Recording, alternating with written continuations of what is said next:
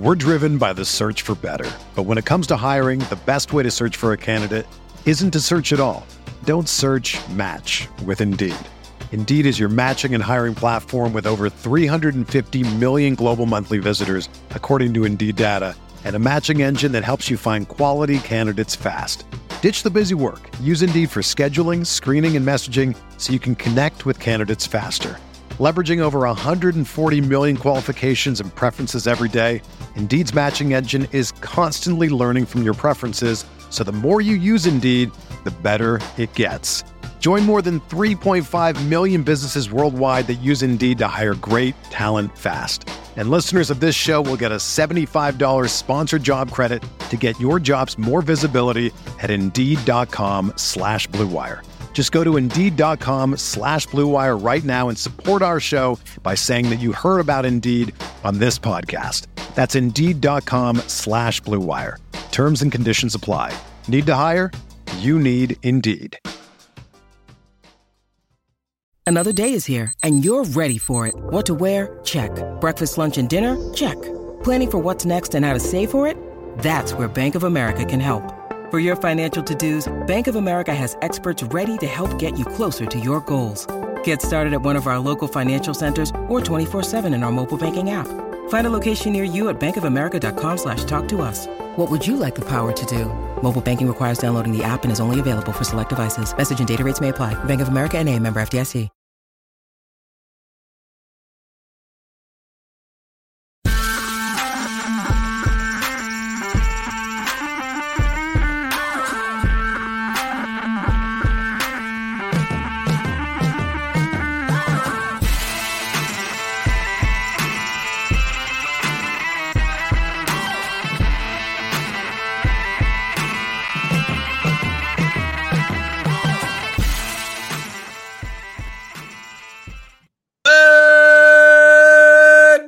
Grinders, welcome to the DFS pregame show here on Roto Grinders. I'm Jordan Cooper, aka Blenderhead, Blender HD if you want to follow me on Twitter.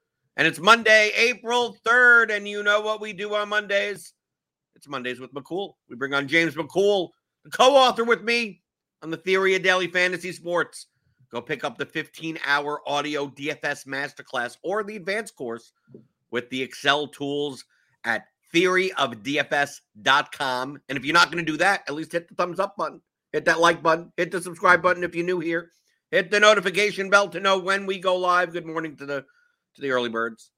Wataz, Suki Singh, Bart B, Doug Montgomery, real life pitcher. He's a real life pitcher, James. We've had 4 days of MLB DFS. Are you sick of it already? No. I mean, I love baseball DFS. So I don't get tired of it until like probably at least July. Like at least. And usually I make it until about August before I'm like, all right, let's get this over with. But how's the first 4 days of MLB treating you? Well, I have lost all of my money for the first 4 days, which it is what it is. I don't really care about that for baseball. But it's been about as expected. All of people all of the changes for from the off season for stolen bases and the shift and everything like that have had significant effects, like big significant effects. So it's worthwhile saying that models need to adjust quickly to those. I'm going to introduce some changes faster than I usually do over at PayDirt because of all the changes. But yeah, we have seen things mostly as expected. As far as like my play, I've mostly just I think that the bats have been annoying as they usually are. But one other instance that's been annoying is that pitchers have been even worse than usual earlier on in the year. So offense is up for early on in the season. Usually you don't count on offense until middle of May or so, but offenses are just on full blast right now. So pitchers have been a little bit more inconsistent than I'm used to in the first week, but it is what it is. Not if you took the chalk pitchers. I mean, the past 4 days, I played Garrett Cole, Jeffrey Springs yesterday. I mean, I mean, for the most part, like I'm doing my thing. I'm playing 5 lineups. Yep. So I'm playing 2 3x to 5x style lineups, and then 121 entry lineup, and then 2 semi-large field lineups. And I'm up. Both one, I think I cashed in the 121. I came in top 20 in the 121 twice in the past 4 days. If the Royals would have done anything, I think the first day of the season, because I had the Orioles 5-man stack the first day when the Orioles obviously were the winning stack, and with the chalk combination of Cole and McClanahan, it's just that my 3 Royals, Bobby Witt and Franmil Reyes, struck out 3 times. Right, Franmil Reyes at 2% ownership or 1 point something percent ownership. Like, there's a home run. Of course, I'm not picking these players, James. I'm just like, I went through lineups and it's like, how do I not play the Braves or the Twins? Oh, okay, this is how I do it. Like, that's essentially kind of what I'm doing. And in these 3x and 5x stuff, I've already in 4 days, I've already confirmed that, my hypothesis is true. That basically I could essentially predict lineups from certain players. And I mean, we had one slate where like 6 out of the 10 players in most people's lineups were 80% owned. Right. Like that's all I was looking for. And I'm legitimately playing lineups that are even lower projected than I did last year doing it profitably, only because I suspected, and I think Nerdy Tenor ran is it a definitive example? But he ran like a sim based on like these triple ups and 5x contests, and like the lineups that like showed like plus EV were even lower projected than what I was even doing. Right, I was trying to can I give up 4 points in projection and have like a 6v6 difference if I can, and like some of his showed that like you could give up like 8 points in projection. Yeah. Because you're getting paid 3x to 5x. So it's not, this was a double up. If it was a 50-50, you wouldn't be doing that. So I've essentially tried to build lineups that like, other than probably pitcher, like basically don't contain anyone at all. And if I do, like at most it's 2. So out of the 8 batters, like I'll only play 2 batters that are possible to be in most other people's lineups.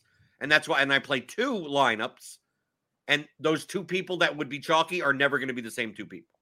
And I've been able to find lineups that are actually a 6v6 off of each other. That is also a 6v6 off of the more duplicated lineups. So like I could give up 4 or 5 points in projection and find 2 lineups that don't correlate with those, and also don't correlate with each other, except probably at pitcher. Maybe sometimes there's a 1v1 at pitcher. And it leaves me in a situation where, like, how many people did, like, if the chalk fails to any degree, like, it's hard for me to not win one of them. I think the only day that I lost in that was when Matt Olson hit 2 home runs. Oh, yeah. Yep. Matt Olson was chalk, and I mean rightfully so. But I mean he also was like 78% owned in my triple ups, and it's hard to overcome 32 points at first base. I came close to it, but not right over the lines. But I lost a little money because I did well in GPP. That's because I had an Olsen Braves something or other going in one of my lineups. But I mean, at least the hypothesis is true that in these kind of semi-cash these sort of pseudo cash contests, people tend to just play their head-to-head double up lineup in, and I just take all their games. I just go down to the 3-man, 5-man lobby and just go in and input, all the triple ups, all the everything like that, and it's like I'm fine with doing that. Yeah, well, I mean, we talked a whole lot about that last year. That was an experiment that was obviously profitable to you last year. And the 121 also. Did you see the tweet that I posted that the day where the Braves were super 50%? like Austin Riley in the 121 is like 56% owned. Yeah, just right. Like insanity. the lowest of the top 5 Braves were 40% owned. It's like, dude, if you didn't play like any of the Braves at all, it's like that's like 40% of the lineups in the entire contest. And it was an 11-game slate, and like what are you doing? Like that's the edge comes in, because you look in the large field, and the ownership is they're still the chalkiest stack, but nowhere near. I mean, to be 40+% owned as a stack is on an 11-game slate is with only a 4.8 team total. Like, not like they had a 7 team total, everyone else had a 4. So it's like you can take advantage of that in the 121. Of course, I talked about that on Friday, and of course, Nerdy Tenor pointed out that his 121 lineup that his supercomputer spit out was basically 2 contrarian pitchers and literally the 8 most chalkiest batters. Yeah. Well, and that was actually what I tried to do day one. Was I went with a pitching combo of Max Scherzer and Aaron Nola instead of Garrett Cole and Shane McClanahan, which were basically the same price. It was basically just a price swap. And then I played 4-man Braves, and then I played St. Louis. I think it was St. Louis with them.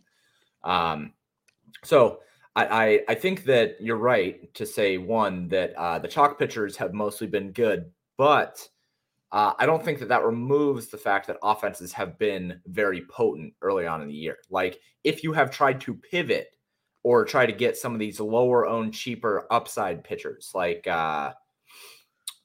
who was, I mean, Aaron Nola is a good example, right? Like, Aaron Nola has a lot of upside. He's up against the Rangers. He ends up giving up like 5 runs or something like that. If you got off of Garrett Cole, Shane McClanahan, or Jeffrey Springs, you pretty much got shot. I was happy to have Jeffrey Springs yesterday, but yesterday was interesting. Jeffrey Springs 75% owned in the 250.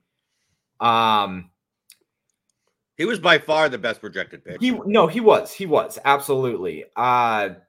And I said that 'cause somebody had brought up, like, was he overowned? Was I right to be underowned on him? And depends on your lineup. I mean, it really depends on the lineup that you built. Right. No. And I said that, and I agree with that. But it was interesting that, because Springs, it's not like he's an ace.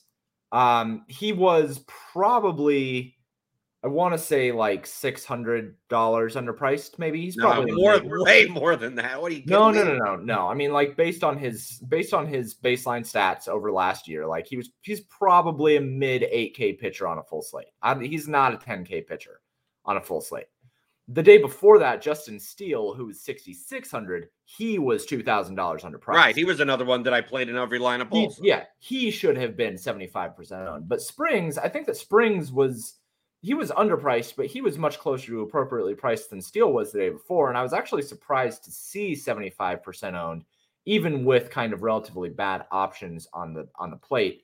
I'm not saying that I would have faded him. I absolutely thought that he was the best play on the slate, and I was going to play him. But I think that it just speaks to, the Braves on opening day being 50% owned as a stack, 40% owned as a stack. Springs being 75% owned in the 250s, 60% owned in the 15. Ownership is going to be really, really, really condensed this year. Everybody has tools that show you who you should be playing. Well, I'm not everybody, but you know what I mean.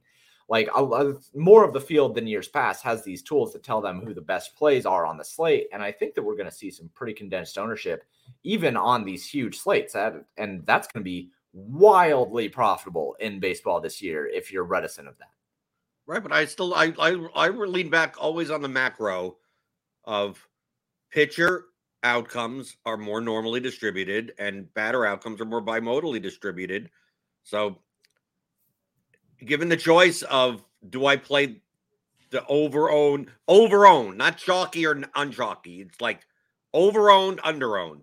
Do I play the overowned stack or the overowned pitcher? I'm going to side with the overowned pitcher every single time. Like, given a choice between the two, I'm never going to play the two together. I'm rarely ever going to play the two together. Right, the overowned pitcher combination and the overowned stack combination. I call it the rule of 3.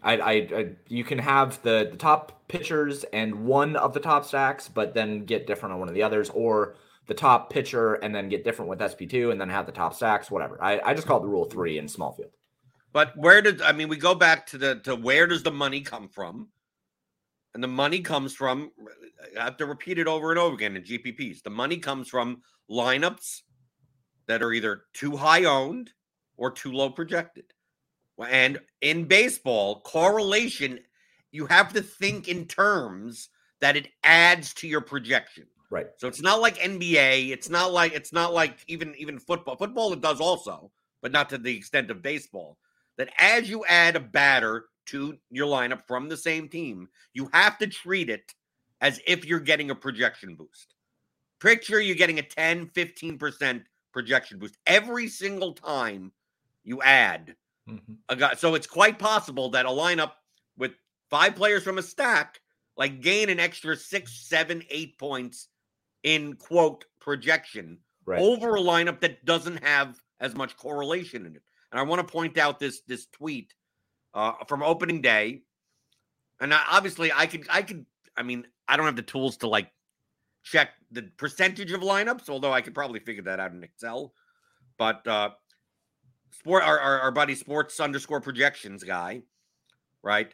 He went into the large field GPP. He had the main DraftKings MLB GPP. And basically the blue is max enterers. So like people that play 150 lineups, and the gray is the field, right? Just everyone else. And it just shows all the stacks and everything like that. But who cares about the teams? The main one to look at is this none. Okay? So none, as far as out of the 100, all the lineups at 150 maxers put in, only about 8% didn't contain a stack of at least 4 players. Because he clarified it on Twitter that this means 4+ from the same team in the lineup. The field was at near like 38%, 37%. 37% of all of entries, right? In the contest. 37% of non-max enterers, right? Played a lineup that didn't include at least 4 guys from the same team. When people ask, like, oh, everyone stacks, right? Should we not stack as a way to get leverage? It's like, dude, the field does not stack enough. It's 2023. I heard people in 2018 saying, should we do some Tuesday stuff because everyone's stacking? Everyone is not stacking, right? Can that be maybe the title of the episode, right? Because we never know what these titles of these Monday shows are.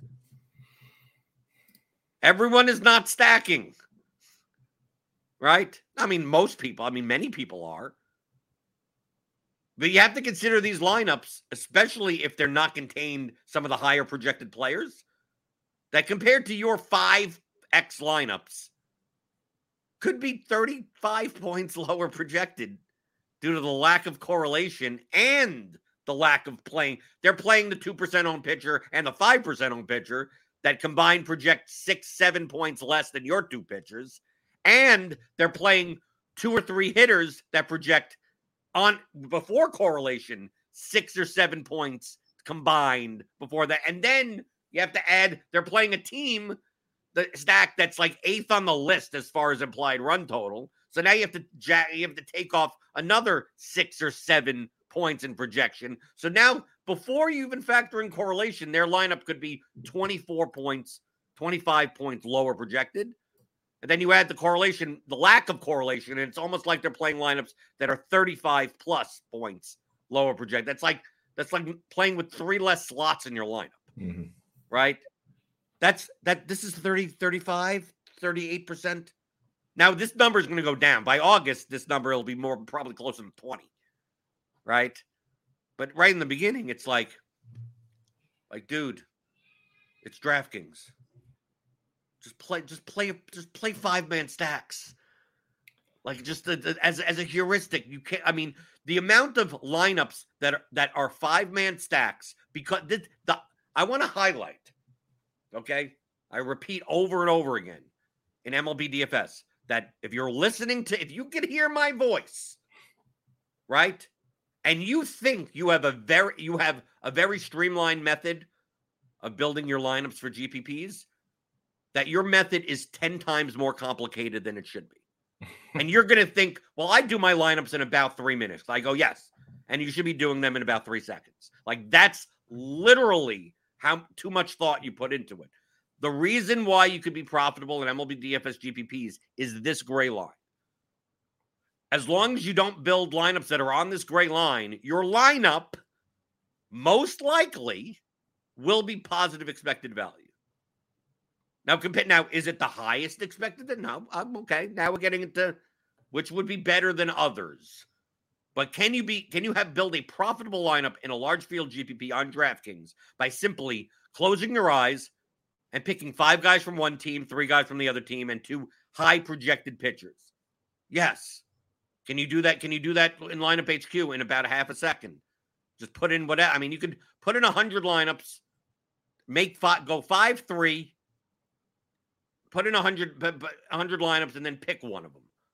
Mm-hmm. Like, you're fine. Like, well, which one should I pick? Well, randomly pick anyone you want. Now, if you want to spend the time to one may be slightly better than the other, sure, but realize that's what you're doing. That you're not doing that much, right? As long as you're stacking and you're playing a decently high enough projected lineup, which is within one swing of the bat. One swing of the bat is 14 points, okay? So put in the best 5-3 lineup possible. Like, if I go right in here, right? If I go right in here, I go to stacks, right? I go 5-3, right? 5-3, 100%. 5-3. Oh, I always press the hotkey that gets rid of it starts my screensaver. Okay, so let's put it back. So yeah, okay. So I got 100% 5-3. 100% 5-3. I'm just using the bat projections, current bat, whatever it is. Here's 10 lineups, right?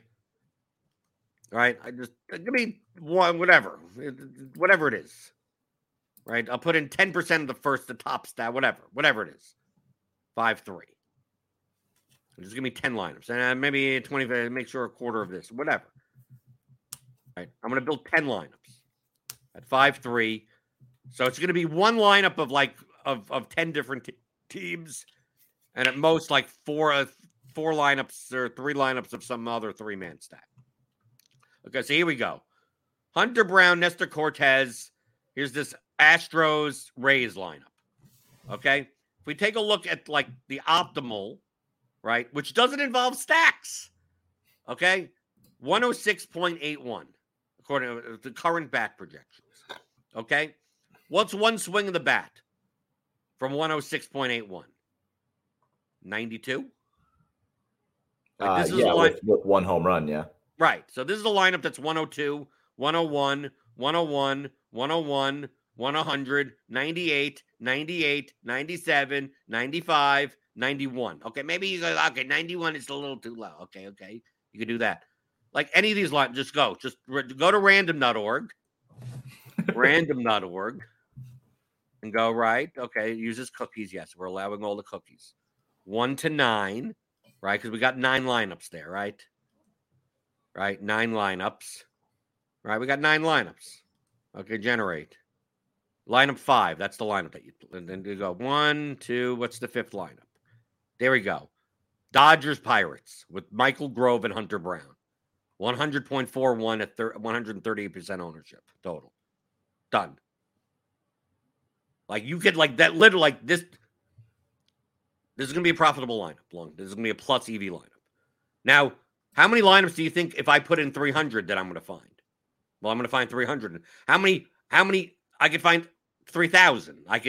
Let's go to random.org and go random number generator between 1 and 3,000, right? You throw it into Excel and you go, okay, I'm going to choose the 2,240th lineup. That's probably fine. Right? If what I'm showing you builds profitable lineups, what are you spending your time on? Other than diversification, other than you're playing multiple lineups and it's because of bankroll management, I want to build, since all these lineups are about equal, let me at least build on different outcomes. So I'm not like all in on one team 20 times.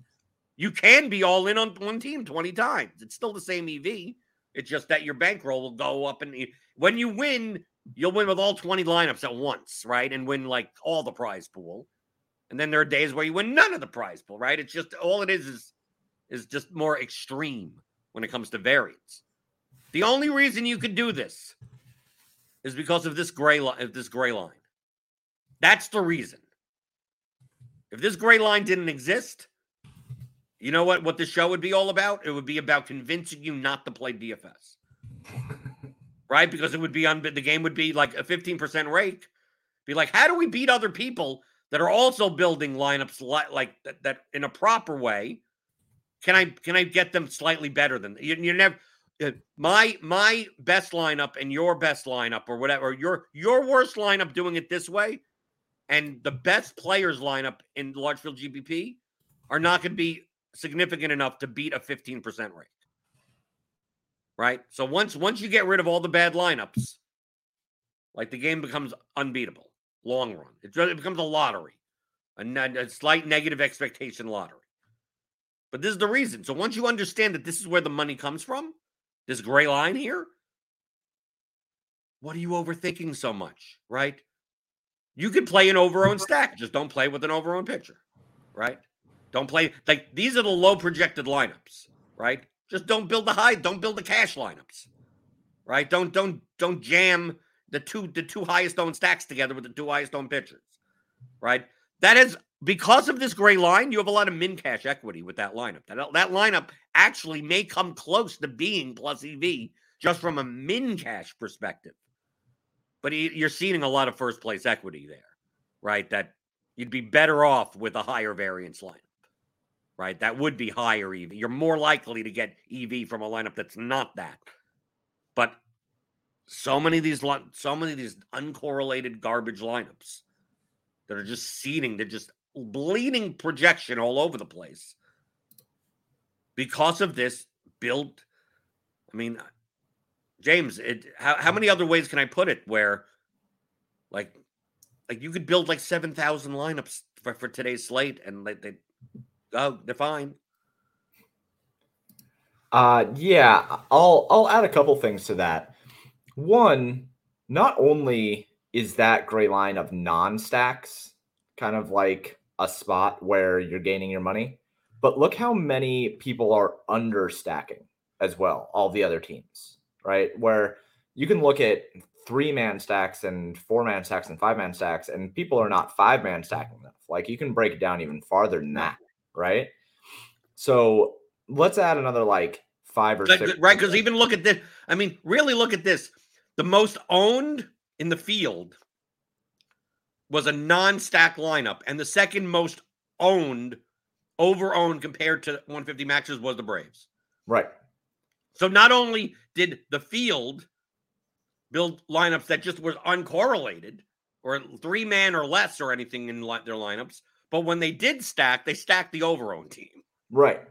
So, I mean, you're looking at like 50% of lineups in a contest right there with some sort of issue, right? Right. And then you can add on to players being underprojected, people stacking up teams that really they just should not be stacking up. You can add on another, 5 to 10% of people making really bad decisions with their pitchers. You can add on another couple percentage points of people making decisions of like stacking against their pitcher or something like that. And then all of a sudden you're looking at like 55 to 60% of the total lineups in this contest are just like almost, we have talked about it. If you enter a cash game lineup in a large field GPP, like you're a part of that group now because you have great min cash equity, but your first place equity is like pretty bad. Right. So a lot of these people are making such bad decisions every single time that you have a lot of win equity and you have a lot of profitability by simply going 5-3, stacking good teams and doing good pitchers. And like, that's really like, you don't have to try that hard. You really don't have to try that hard. The other point that I'll make, and it goes back to the idea of when you are stacking up your teams, you said that most of it comes from like where you make your money is high projection. It has to do with projection and ownership, right? Right. High. So What if I had to choose between like, for instance, if I did build like let's say, I mean, here's 10. I mean, we built the 9 lineups. If I were to say, like, I think in large field, all 9 of these lineups would be plus EV. Yeah. But if I'm like, well, I'm only playing 3. How do I get down from these 9 to what are the best 3 of the 9? I would eliminate and go just like with the portfolio trimmer, right? That we have at part of Theory DFS. I could do it manually with 9 lineups, right? 140 ownership. This is 112. Okay, that's fine. This is 128, which means it's higher ownership than the lineup's projection above it. So I get rid of it. Yep. Right? This 130, 138. Yeah, these are too high owned compared to this 112 lineup. Yep. Based on the current numbers, obviously. 113, 117, 90. There you go.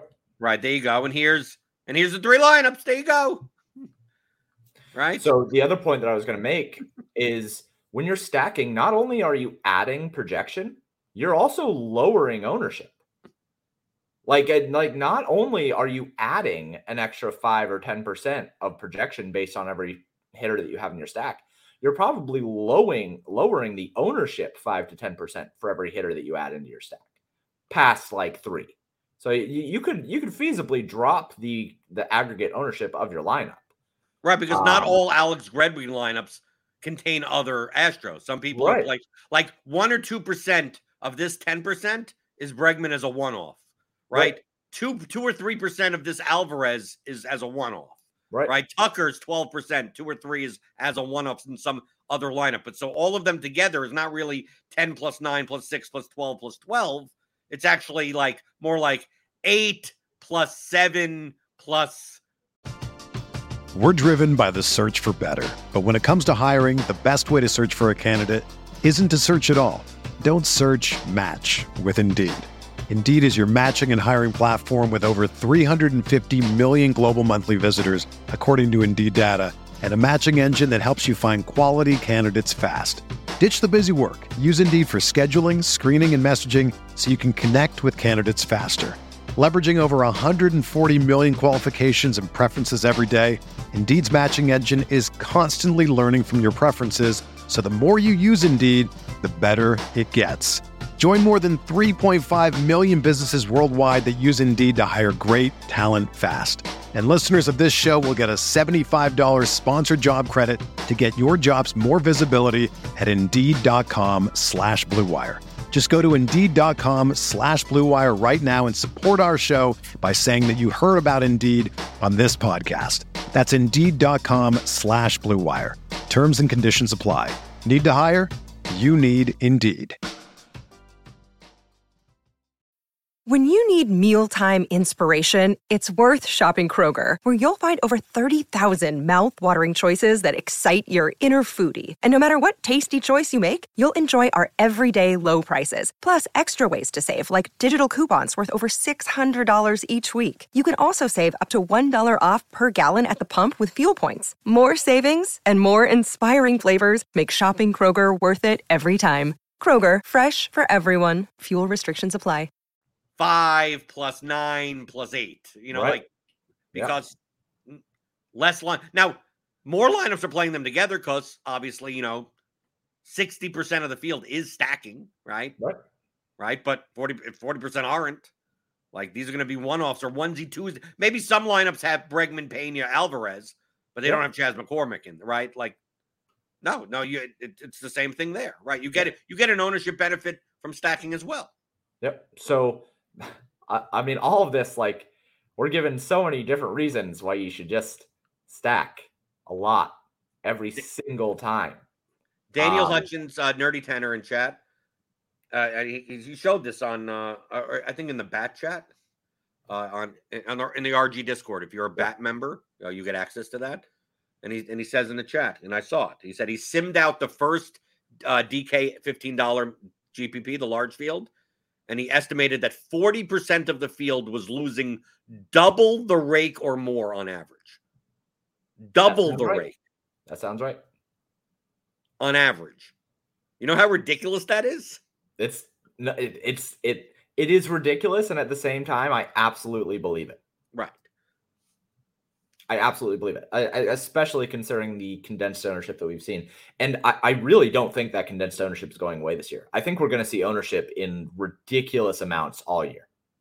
Which is great for the 121, especially. I love it. Yeah, I love it for the 250. Please give me that. Like, I'm all about it. I'm going to have to tweak my globals so that I can catch it. Like the same, like that staircase ownership that I talked about for NBA. I'm going to have to tweak it for MLB this year too. Because I do it by eyesight. Yeah. I mean, me, I could look, I run lineups and I go, yeah. The Braves are going to be way. Yeah. The Twins are going to be way. Like, dude, this ain't in my 121. This ain't going to be like the large field ownership was like 12, and it's like I think in large field this is going to be 20, and then the 121 it's going to be 34, right? I just look at that and I just go, I can feel the way that you like, dude. I'm trying to build 300 lineups and I can't not get a Brave or a Twin in my lineup. So It's like I know this ownership is going to be way higher. Yeah, and that's something that I still have to do. Like the globals. For NBA, I feel pretty good about just having a global variable in there and being as directionally accurate as possible. For MLB, I do have to look at it because stack ownership matters so much. And like one of the tabs that I have is a scoring percentages tab where LevX is actually built up on the team level rather than the player level. So I think team level matters so much more in baseball. And I have to have ownership look about right for that kind of stuff. But yeah, the ownership, I think, is going to be very condensed. And I think it's going to be a really profitable year for players like you and me who have a really okay understanding of risk. And like, we're bring it on. I'm fine with fading the 40% owned Braves so I can get the 5% owned Yankees. I have no problem with that. Red Dad Fanny Pack, that's the name, says new to MLB DFS, does batting order matter when stacking? I don't want to say the answer is no. I want to say yes and no. No. The answer, nothing, everything matters. The question is, does it matter for what you're doing? If you did not pay attention to it at all, it wouldn't affect you at all. So I'd say heuristically, remember what I'm going to repeat this. I'm going to probably repeat this every single day on this show. Yeah. If we talk about MLB DFS. If you're thinking about it, it's probably you're thinking too, like literally stop thinking so hard about MLB DFS. Stop. Does that matter? It matters about take a grain of sand and put it in your fingers in comparison to not building a bad lineup that has no stack and a low projection and garbage in it. Like, just don't build those lineups. Like, that's the key to MLB DFS. Don't build those lineups. Like, well, once I don't build those lineups, what out of the rest of the lineups? Dude, anything you want to do. Like, just whatever you want. I'm gonna give a little bit more of a technical answer here than do whatever you want. But okay, so the reason I say yes and no to that question is mostly because when you think about stack order, there is, in the same way that stacking adds a certain percentage of points onto your lineup's projection, as does stacking order. There is a notable gain when you are sticking within two hitters of each other in an order. Like, we've seen that proven out. That is a mathematical fact. However, you should try to have that, but if you can't have it, it is not the end of the world. Like, when you build out your lineup, I think I think that's not a good explanation. I think that it's wrong because you're wrong. Am I wrong? Yes. Okay, let's hear it. The correlation coefficient between two batters of the same lineup is X. The closer they are in batting order, the higher the correlation coefficient gets by a very small percentage. Yes. So batters 1 and batters 2 are more correlated with each other. Yeah. So let's say, for instance, I'm making up numbers just to show you. Let's say the correlation between any batter on the same 1 to 9. We'll go to whatever, the Mets. Sure. Any 1 to 9, the average correlation coefficient is 0.68. Okay. Which is high. That's a very high. These are very high correlations. Francisco Lindor to Pete Alonso would be 0.7. Okay. Right? Marte to Luis Guillorme would be 0.66. Okay. Right? So like technically, yes, you're right. Lindor and Alonso Thank are you. slightly That's more all. correlated. That's all I wanted to hear was that I was right on saying that. It's a much different if you said the correlation was all the batters are correlated by 0.05. But the two closest was like 0.1 and 0.05. It's like, well, that's double the correlation. Sure. Right? That's double the strength. But when 0.6 and 0.7 correlations exist, like the difference between like Lindor and Alonso and Lindor and McNeil, like yes, it's slightly. But all of your money comes from the bad lineups. It's like what that. So, I'm only going to play 1, 2, 3, 4, but not have a gap to 7. Or like, dude, what do you? I know you're on your thing right now, and I totally feel you. All I needed to hear was that I was right that the correlation coefficient is larger on players. Right, of course, I said that originally. And then I'll finish the statement that I was going with onto the no side, as to it likely does not matter enough for you to worry about it. And the fact of the matter is, you should try to get 5 batters from one team and make it work. Right. Mr. Jordan, who wanted to cut me off before saying that not only I was wrong and then saying that I was right, I was agreeing with you. For the most part, it doesn't matter all that much. Like, should you try to get 1 through 5? Yeah, no, but that's where you have to stop. Stop with the should you try. But you're likely not going to have that anyway, and it's going to be fine if you don't. If you were to look at 2 lineups, right? Yeah. Of the same teams and the same stacks. Yeah. And they were at the same projection and the same ownership. Yeah. And one had one gap in the stack and one didn't. At that point, you'd be like, well, this one is slightly better than the other one. Okay, so what if the one that has no gap, say that you are not giving up anything by having 1 through 5, right? You can fit it. The projection is fine. Like this, or the salary is fine. Say that one costs $49.9, and you have another one that is 1, 2, 3, 7, 9.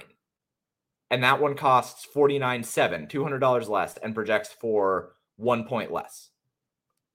Well, then you have to judge your. I'm talking about. Don't say you have to. You go with the higher projected one. Well, not necessarily. Go with the higher projected one. You go with in that specific case, sure. Come on, just give me this one. You know I'm right to say it. Just give it to me. In technicality, yes. Okay, all right. So I don't know what we're talking about. To answer that, it depends on the context, and it's a yes and no. But you probably don't have to worry about it. You're never going to get in that spot. That's not true. You're never going to get. You're never going to get in a spot where 2 lineups are going to be exactly equal in all the other 700 variables, except for one gap between 2. Of course, you're not ever going to be in that exact spot. You made up numbers before this. I'm allowed to make up numbers too. Right. Yeah. But it's unreal. You're never going to get in that spot. That's why I said in the spot where everything is equal, except for the gap in the stack. Yeah. One will be slightly more than the other. Slightly more that the amount of slightness is that the amount of money that you could make in the 3 seconds that you thought about it, like by looking for change in your couch, would be more worthwhile to do. Okay, so now let's live in reality where people do actually look at these things rather than living in whatever your world is living in. And people are going to make these decisions and are going to look at these things. It's okay to go with the one that is 1 through 5 rather than not correlated. It's fine. Either one is fine. Either one is fine. Yeah, either one is fine. But I think spending the time on it is worthless. Right, but the time of 3 seconds is nobody is that big of a nit. No, but it's not. Once you put variance on it, it's not going to matter anymore. Right, I agree with you. Totally once you do that, it's like okay, what the time that you spent, you'll actually have a visible result difference once you hit your 94,000th lifetime. Yeah, you'll be like, oh, now I realize I have an extra quarter in my pocket. Yeah. So to answer your question. In 2 different ways, it either doesn't matter or it technically doesn't matter. I never want to say it doesn't matter because mathematically it does matter, but it doesn't matter it doesn't matter within 700 light years of how you probably think it matters. We Not are you personally. I'm talking about the audience. Like everything you could consider like that is already factored in the projections, right? Yep. So all you have to do is build a lineup that's not bad. Sure. Welcome to MLB DFS. That's it. I absolutely agree. Absolutely agree. Anything else? No, I think that most of what we talked about, like just I suppose that we should probably talk a little bit. Like you played. Are you focusing more on steals now that we've seen how many there are? I don't. What are steals, James? They're part of the projection. They're part of projections. So I'm sorry. It was a dumb question to ask that, I guess. Right? You're doing modeling. So yeah, I understand why you have to look at the data, but me, I'm just getting output from dude. It's like me using your projections. Like, no, that's your job. That's not my job. It is my job. So right, that's not my job. I will say that I don't think that I am thinking through that kind of stuff more, but it's you can obviously tell that the stolen base attempts have gone significantly up. Yeah. Well, and stolen base props have been printing money for 3 days straight. If they're offered, you have to be able to find some books aren't even offering them. Yeah. You have to be able to find them. Books are terrified right now. You don't get props on a game until like 16 minutes before the game. And then they get juiced into the freaking stratosphere, man. Daniel asks, I'm curious what, if anything, the increased steal rate will do to correlations. It could only improve it.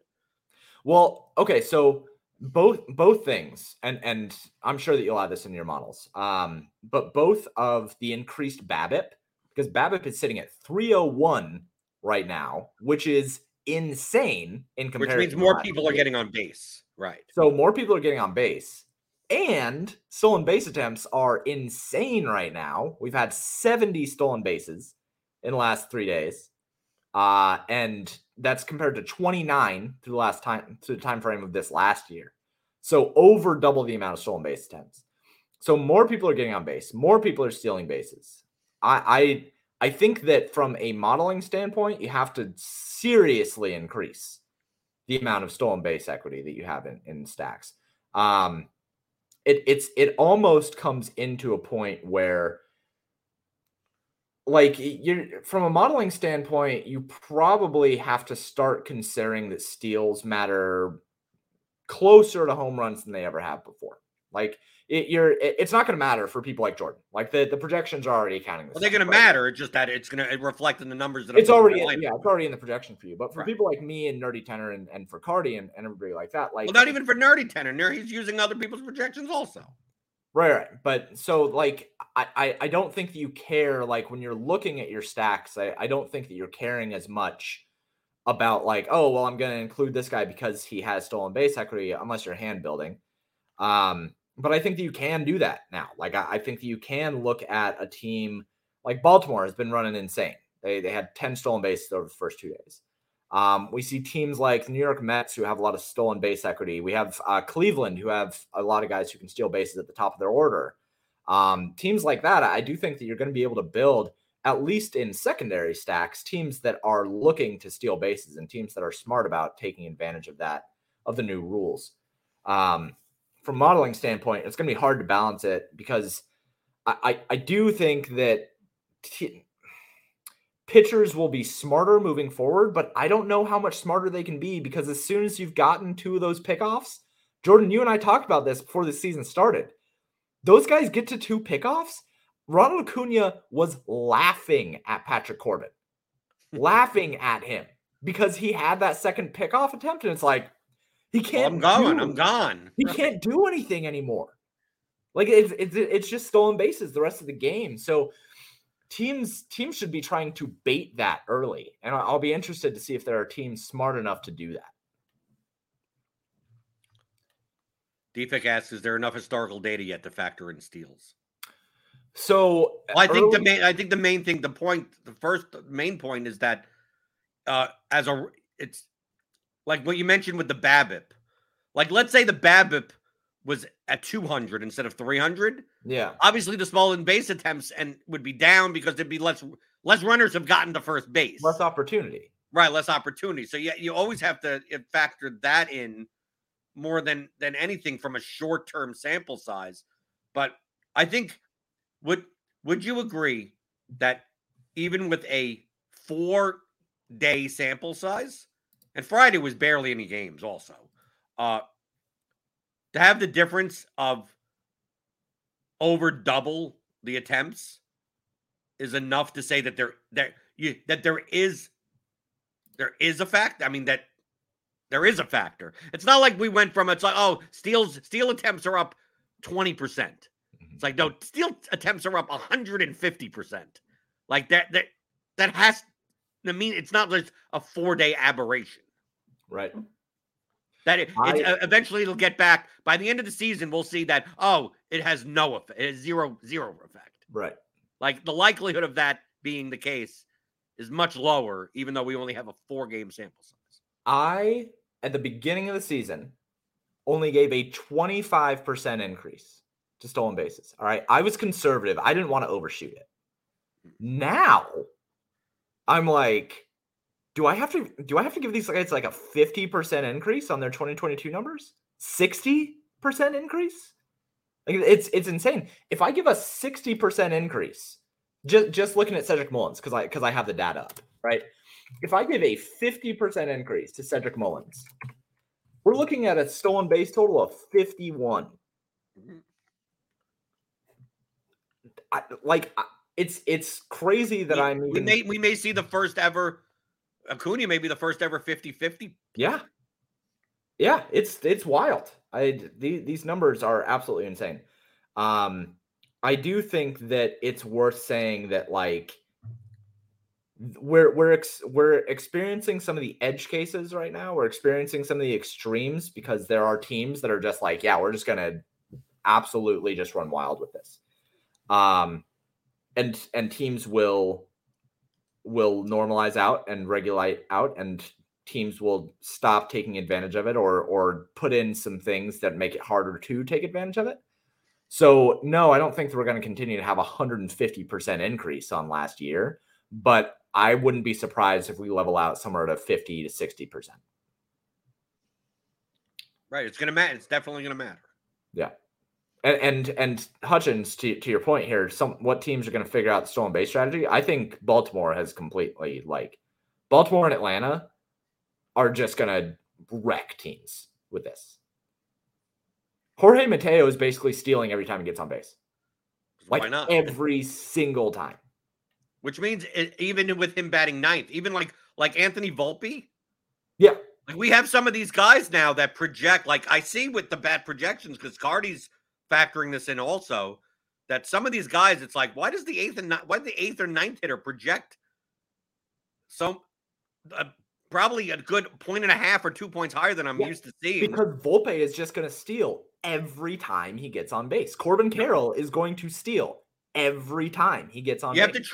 You almost have to treat all these guys as Billy Hamilton. Yeah, you do. Legitimately, you do. It's insane to watch it play out. And it's going to have a large effect on the way that stacks work out. And when I say that, I don't want people to be like, oh, well, I have to look for stolen bases. No, it's already going to be in the projections, but you are going to see a lot less of like home run hunting, and you're going to see a lot of stolen base hunting now. But it's not really like what I played. I had a Pirates lineup when they did well the other day, and it's like $2,700 Bay at second base, just like was getting into like half my lineups, and I'm like, why is like the 7th hitter or 8th hitter of the Pirates like obviously underpriced because he's 2,700, probably should be 3,500, but it's not because of home runs, it's because of stolen bases, because his likelihood of success if he does get on base raises his projection an extra point, a point and a half. And then he's only 2,700 and he's at second base in a weak position. So it's like, okay, well, looks like O'Neal Cruz and Bay and all these guys. Like, it's like, okay, the Pirates look pretty good from a median standpoint, right? You will see a lot of that. Like it's very similar to like I always bring up Billy Hamilton. Like, you know, when he played for the Reds or whatever, he'd bat ninth, and it's like, Like Billy Hamilton has a 40-point ceiling, batting ninth. It's like, how is that possible? It's like, well, he only gets on base. His batting average is under 200. Yeah, but when he gets on base, he has legitimate attempt. He has a legitimate 2 stolen base on 1 attempt upside. Right? He'll steal second and then steal third. He could project for 8 fantasy points and 1 hit. Right. It's so dumb. And the hit isn't a home run because he's not a power hitter. He hits 2 home runs every 5 years or something. Yeah. I remember one game he hit 2 home runs in one game, and he ended up with like 55 fantasy points because he got on base again and stole 2 bases.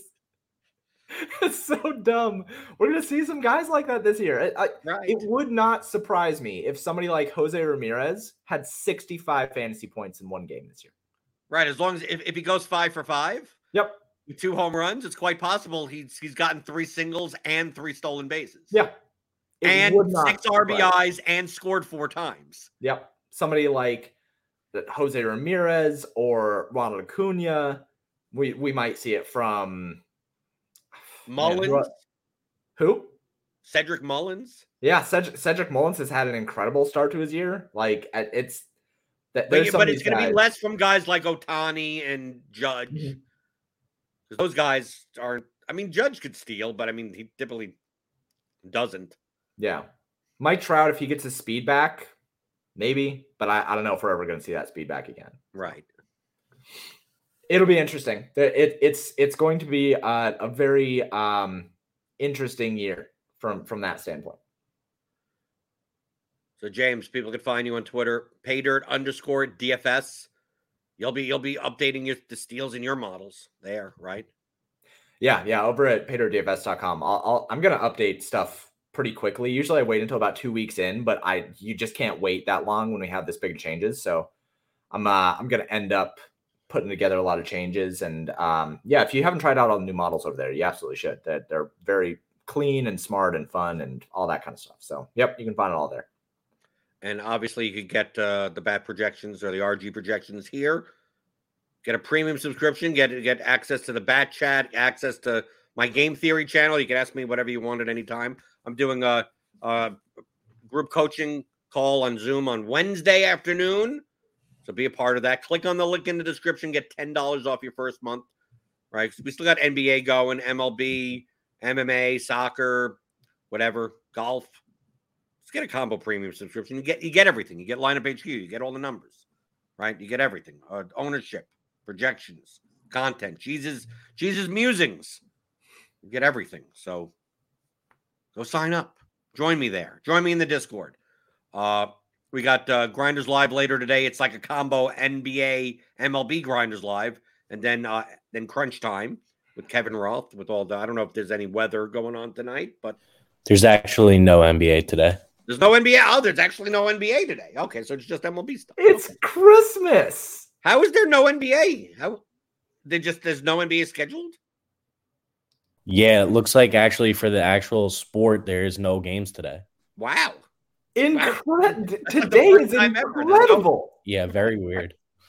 This so is James, beautiful. you have twice as less work to do today. Oh my God, I'm so happy.